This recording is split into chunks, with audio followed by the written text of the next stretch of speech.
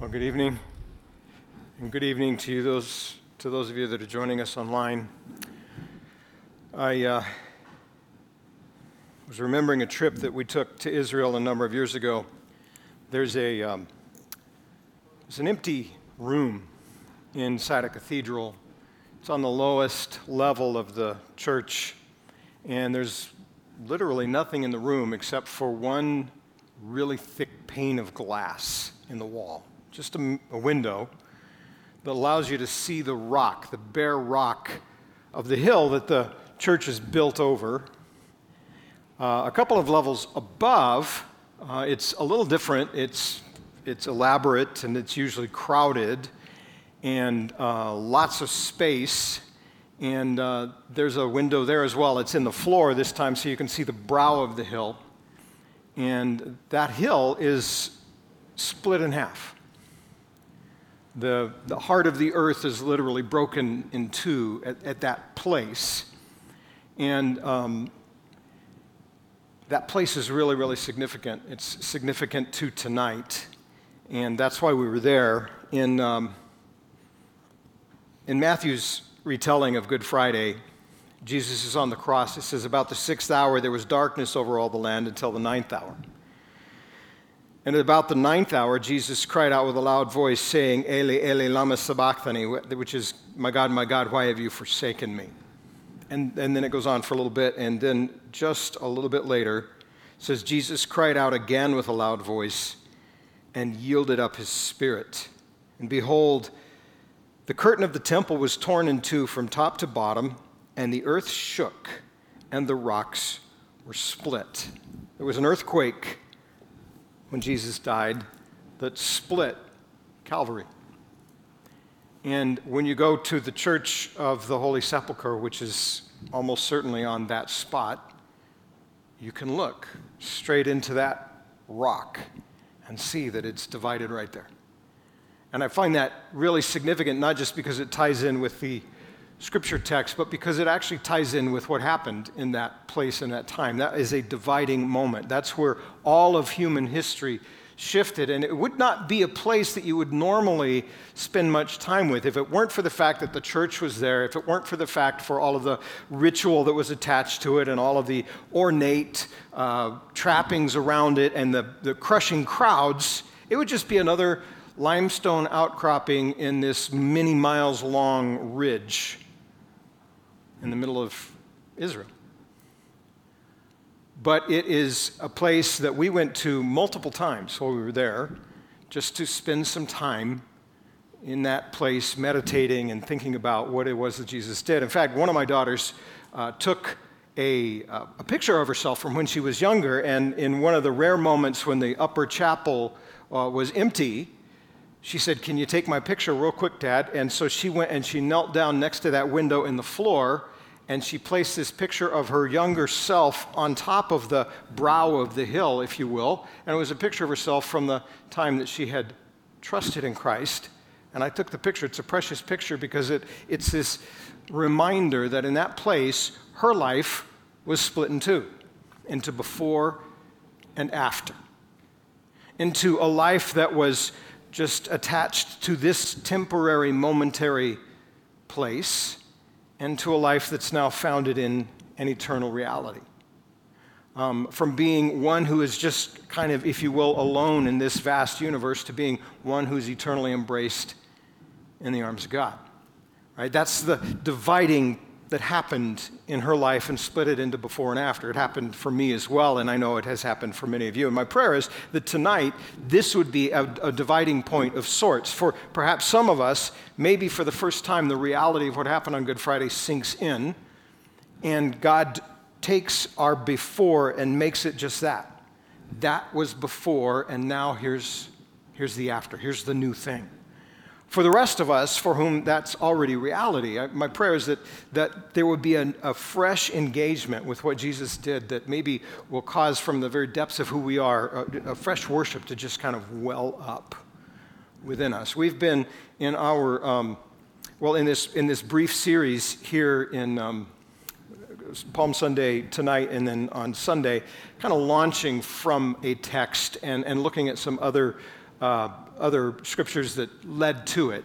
On Easter Sunday, that first Easter Sunday, Jesus is actually walking on a road to Emmaus with some of his disciples, some of his close friends, but they don't recognize him. They're being kept from recognizing him, and so the conversation gets to unfold much more naturally, and it's interesting what happens. And along the way, the conversation takes a turn, and Jesus just starts to address them more directly, and in that process, even gently but firmly corrects them. And as he's talking to them, he said to them, "O foolish ones, and slow of heart to believe all that the prophets had spoken. Why are you confused? You've got expectations that haven't been met. You're leaving Jerusalem crushed. Your lives have been crushed. Your dreams have been crushed because you expected certain things from God and his Messiah, but he never promised those things that way, and he's been speaking to you and you haven't listened." And he says, you're foolish and slow of heart. And in that process, then he's going to enlarge and change and refocus their heart. But then he says these words, "Was it not necessary that the Christ should suffer these things and enter into his glory?"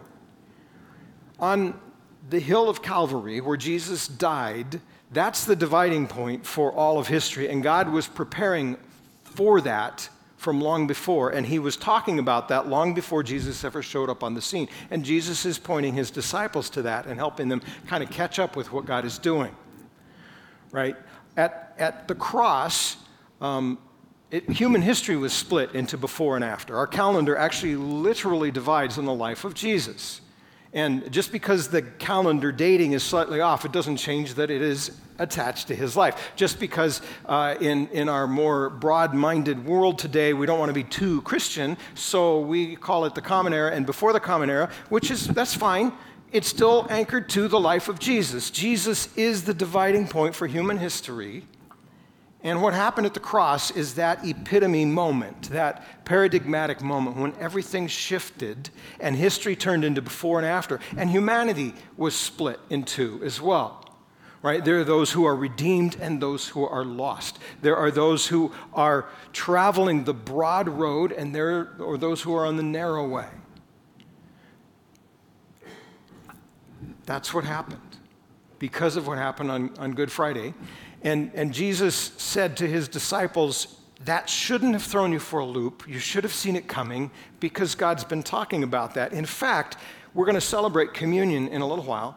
And at that very first communion service, the one that happened the night before the crucifixion, when Jesus took the Passover meal and reappropriated it and said, here's the ultimate redemption and the ultimate freedom that comes and a new covenant that's coming through my blood. When he took that, right before they left the room, right before they got swept up into the flow of events that were coming along, that torrent of God's eternal plan that just seemed to flow so quickly from the moment they walked out of the room, and for the disciples it seemed like everything was unraveling. Before they did that, he said, here's what has to happen. I have to fulfill, and he quotes a section of Scripture, Isaiah 53. So if you have a Bible, I want to just look for a moment at Isaiah 53 as we think about Good Friday and the cross, because I think that was really important in that moment. That's what Jesus wanted in their minds, and I think it helps us to grapple with the significance of tonight. It actually starts in chapter 52, verse 13. Other than the Psalms, almost all of our scripture, the verses and chapters were added later. So sometimes they got it right, sometimes they got it wrong. This is one place they got it wrong. It's pretty universally agreed. 52:13 through 53:12. That's the section. So we're going to pick it up in 52:13. There's something you can look at on your own, but I just want to point out to you, it sounds really exciting to start, and it kind of ends really exciting, and everything in the middle doesn't seem to match, which is kind of what Good Friday was. If Jesus comes into the town on Palm Sunday, it's going to be great. Here's the Messiah. And then Good Friday, what happened? And then Easter Sunday, oh, wow, everything shifts. So in chapter 52:13, it talks about him being exalted. In chapter 53:12, it talks about him dividing the spoils as the conqueror, and everything in between sounds like, wait, what? And that's because of how God's plan is going to unfold. 700 plus years prior to that night when Jesus points his disciples to this passage, Isaiah was talking about. 700 plus years, maybe 750 years prior to the cross, Isaiah says these things, and they're so striking. And I want to just kind of read down through it and have the imagery settle on our hearts. This is a night when we actually want to slow things down and actually want the heaviness to sit on us. There's hope in the heaviness, but we really need to let the heaviness of Good Friday sit on us. It didn't seem good at all to the original disciples. It seemed like, how could this possibly be good? And it's easy for us to say, how could the brutality of the cross be good? The reality is, it's through that brutality, actually, that good came. It's a well-named day. It is Good Friday. The cross itself is incongruous to our minds, but God is doing something deeper. There's something extraordinary that's going on, and for all of the brutality and all of the harshness and all of the injustice, which Isaiah is going to highlight, God is still working something deeper and working something good. So if you follow along, Isaiah 52:13 says, "Behold, my servant," he's talking about the Messiah, "shall act wisely, he shall be high and lifted up, he shall be exalted." And then it starts to shift tone. "As many were astonished at you, his appearance was so marred beyond human semblance, and his form beyond that of the children of mankind." In other words, he didn't even look human. Right now, Isaiah this is a poetic section. So he's just saying, it is so bad, it is so terrible, it's as if this is true, and Jesus, the Messiah, is going to be so brutalized, he won't even be recognizable. "So shall he sprinkle many nations, kings shall shut their mouths because of him, for that which has not been told them, they see, that which they have not heard, they understand. Who has believed what he's heard from us?" So there's this revelation that's going on, but who's believing it? "And to whom has the arm of the Lord been revealed?" God's saving, powerful arm. Who actually is seeing that? And even as he's going to unfold these out, it's confusing. This isn't how I would expect God to work, but he's working this way. Now he goes back to talking about Messiah, about Jesus. "For he grew up before him like a young plant, like a root out of dry ground. He had no form or majesty that we should look at him, no beauty that we should desire him. He was despised and rejected by men, a man of sorrows, acquainted with grief. And as one from whom men hide their faces, he was despised, and we esteemed him not." There was nothing about his physical appearance that would attract us, nothing about him that would say, he's the guy, there's the one, follow him, he's amazing. In fact, he's rejected, he's mistreated, it's injustice that's unfolding in this passage. Verse 4, "Surely he has borne our griefs and carried our sorrows, yet we esteemed him stricken, smitten by God and afflicted. But he was pierced for our transgressions. He was crushed for our iniquities. Upon him was the chastisement that brought us peace, and with his wounds we are healed." He's our substitute. "All we, like sheep, have gone astray. We have turned every one to his own way, and the Lord has laid on him the iniquity of us all.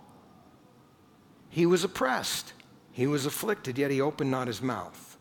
Like a lamb that is led to the slaughter, and like a sheep that before its shearers is silent, so he opened not his mouth. By oppression and judgment he was taken away. And as for his generation, who considered that he was cut off out of the land of the living, stricken for the transgressions of my people?" In other words, nobody even paid attention.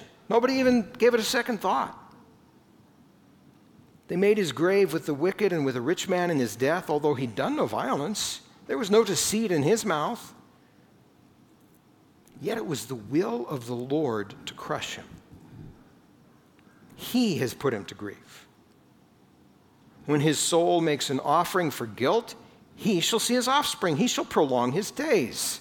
The will of the Lord shall prosper in his hand." In other words, through this suffering, that's where the good's going to come. "Out of the anguish of his soul, he shall see and be satisfied. By his knowledge," that is his knowledge of God, his relationship with God, "shall the righteous one, my servant, make many to be accounted righteous, and he shall bear their iniquities. Therefore, I will divide him a portion with the many. He shall divide the spoil with the strong, because he poured out his soul to death and was numbered with the transgressors. Yet he bore the sin of many and makes intercession for the transgressors." When Jesus talks to his disciples and says, God's been talking about this all along, he helps remind them that God is always at work. No matter what it looks like, God is at work. And God was at work long before Jesus went to the cross, and he had a plan that he was perfectly and completely unfolding in that place and in that time. Isaiah's words are 750 years prior, approximately. And he was already at work. He was already planning. He was already going to carry this out. He was at work every moment up into Good Friday, and he was at work every moment of Good Friday all the way through Easter Sunday, and he's been at work every moment since then. And he was working in those moments so that we could be in this moment, so that we could be gathered here in the name of Christ, brothers and sisters in Christ, his family. No longer lost, no longer separated, no longer trying to figure it out on our own and stumbling along. Not that we've got it together, but we're his, and we're family. And here we are in this moment, remembering. Here we are in this moment, lamenting our lives, lamenting our world. And here we are in this moment, celebrating God's grace. That's part of God's plan all along. 750 years prior to the cross, he was already talking about it. And as these disciples are trying to process it, he's reminding them, God's been at work, God is at work, and God's at work right now. And tonight, what I would like for us to do is just take a moment and try to look at the cross afresh without filters and without flinching. Because if we see the cross as it really is, we see two very profound things about God and his heart, and particularly his heart for us. Right? Because when I look at the cross and I let it really sink in, one of the things that I have to come to grips with is sin matters. Sin matters. It cost that. And that's horror. There's literally no more horrifying moment in history than the crucifixion of Jesus Christ. It's horror. And that's what sin costs. Sin matters. But the second thing I see, especially as I let that sit on me and realize that comes from me. God had to do that because of me. As I let that sit on me, the second thing that I realize is I matter. I matter. You matter. You matter to God enough that you are worth a son. And the cross shows us both of those things. And when we tamp down, when we blunt, when we kind of shrug off the intensity of what the cross is and the meaning that it has about sin, we also diminish God's love and his grace. And we miss the freedom that comes from saying, it doesn't matter how bad I am or what I've done, Jesus is taking care of it. There is nothing that will ever separate me from the love of God because he went to that extreme. The cross shows me that. We don't often look at the cross straight up, right? The painters kind of skirted around the edges. Sermons and lessons tend to do the same. I know, because to really just delve in would overwhelm most people. It's like, oh, I can't handle all that. Films, same thing. I do remember the first time I saw The Passion of the Christ, which is a film that tries not to pull too many punches. Sitting there in the theater and just seeing the brutality. And remember, Isaiah said he was brutalized more than anyone else. He wasn't even recognizable. And that's unfolding on the screen. And with each new brutal moment, it's breaking me down until finally, there in the theater, I'm just sobbing. I am just weeping and sobbing. And all I can say is, God, I am so sorry. I am so sorry. That should have been me. Over and over and over again. And it doesn't capture the intensity. It captures perhaps the physical intensity of the cross. And that's pretty brutal, hard to watch. But I think the spiritual reality of bearing the sin of the world and the judgment of God has got to have been greater. And there's no way to capture that. When Jesus cried out and said, Lord, if it's possible, let this cup pass from me, he's being very specific. There's nothing ambiguous about it. He's using language that was well known, biblical language. It is the cup of the wrath of God. And he's saying, Father, I know that to deal with sin, to rescue people, to pour out our grace and our love, we also must pour out our wrath. And I know that's why I'm here, and I am willing. But Lord, that is a heavy thing to contemplate, to drink the cup of your wrath. And the reality is, I was supposed to be for me. We live in a culture that wants to kind of tamp down even the idea of sin. And if we're going to take Good Friday seriously, if we're really going to worship God and respond to God and understand his love, we can't do that. We can't look at sin as just kind of the antics of people who are fundamentally pretty good. We can't look at it as bad behavior. We can't see it as held captive by whatever the latest construct of our culture is. We can't have this attitude that says, well, you know, you've got your truth and I've got my truth, and we'll figure it out. It'll all work out in the end. Those are all lies. There's no reason for the cross. The brutality and the ugliness of the cross doesn't make any sense if that's true. But I'm not comfortable facing how messed up I really am and what that really means, the implications of that for my standing before God.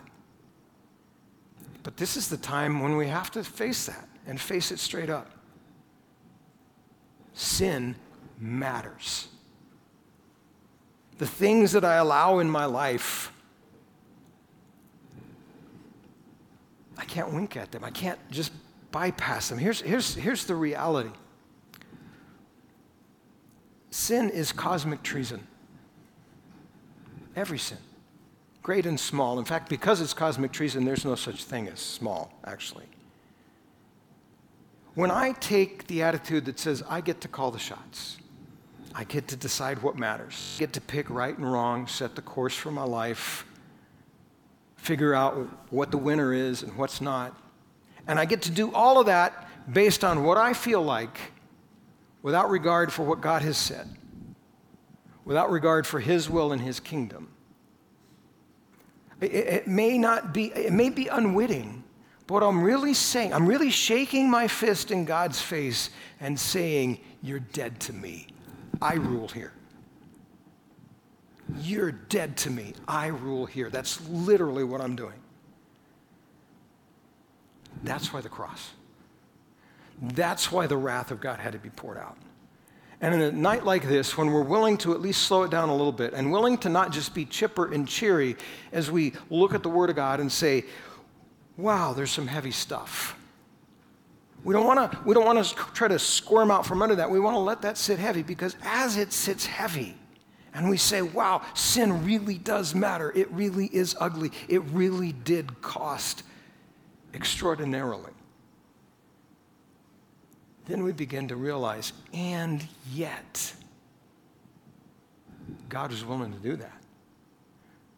God was willing to sacrifice his son for me. And the son willingly went there.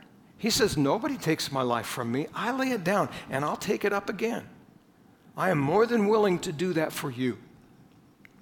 I have uncompromising standards. I cannot water them down. I cannot overlook. I cannot pretend.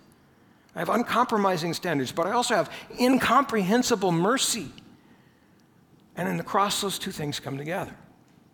The cross is God taking my sin fully seriously and taking me seriously too. And saying, you matter. You matter. It says in Isaiah that the Father crushed the Son for my sake. He crushed him so that he could embrace me. We're told that the Son willingly drains the cup of God's wrath. And everything that went with that. He did that so that I could be restored. And when he rose again, which we'll celebrate on Sunday, when he rose again, he offered me new life, eternal life, abundant life. And he offers that to everyone. That's how the world gets split into before and after, when I embrace that, when I respond to that. That's why the verses that are so popular, so common, deserve to be so. John 3, God so loved the world that he gave his only Son, that whoever believes in him should not perish but have eternal life. God did not send his Son into the world to condemn the world, but in order that the world might be saved through him. Whoever believes in him is not condemned. Whoever does not believe is condemned already, because he's not believed in the name of the only Son of God. It's God's love that shows. And the fact that my life cost that and sin is that repugnant to God just highlights his grace and his mercy and his love. How could anything separate me from God when in my most rebellious place, my most rebellious state, he still said, I'll die in your place. And the Father said, I will sacrifice my Son. I love you so much, I will send my Son, and you just need to respond and trust. You just need to respond and trust. He didn't come to condemn, he came to rescue. If you don't trust, if you're still trying to be God, if you're still waving your fist in my face, unwittingly though it may be, and saying, I call the shots, you stand under condemnation. But if you trust, you're forgiven and received, and you become my child. You're no longer the enemy, you're not the servant, you're my child. That's what Good Friday shows us. So I would like to ask for two different kinds of responses as you ponder this. One is perhaps there are some here who have not yet surrendered, right? Surrendering to a God who would do that to pursue is not a risky thing. Not surrendering to a God who had to do that to pursue is death. That was the one option. Wrath had to be satisfied. And he says, but it doesn't have to fall on you if you trust me, because I love you. Surrendering to him isn't really risky, but it's hard. It's really hard. It's counterintuitive. I have to let go. Right? I have to come to the end of myself and say, I don't believe you owe me anything. In fact, I believe you owe me judgment. I've sinned. I've fallen short. I'm a mess. I don't live up to my own standards. I certainly don't live up to yours. And I know there's nothing I can do about it. I just know there isn't. I try, and it doesn't work. And I know perfection is what you demand, and I'm so far, I'm out of the game already. My only hope is Jesus. You sent him because you love me. He did it. You said that took care of it. I believe he died in my place. I believe he rose again. Please forgive me because of what he did. Accept me because you love me.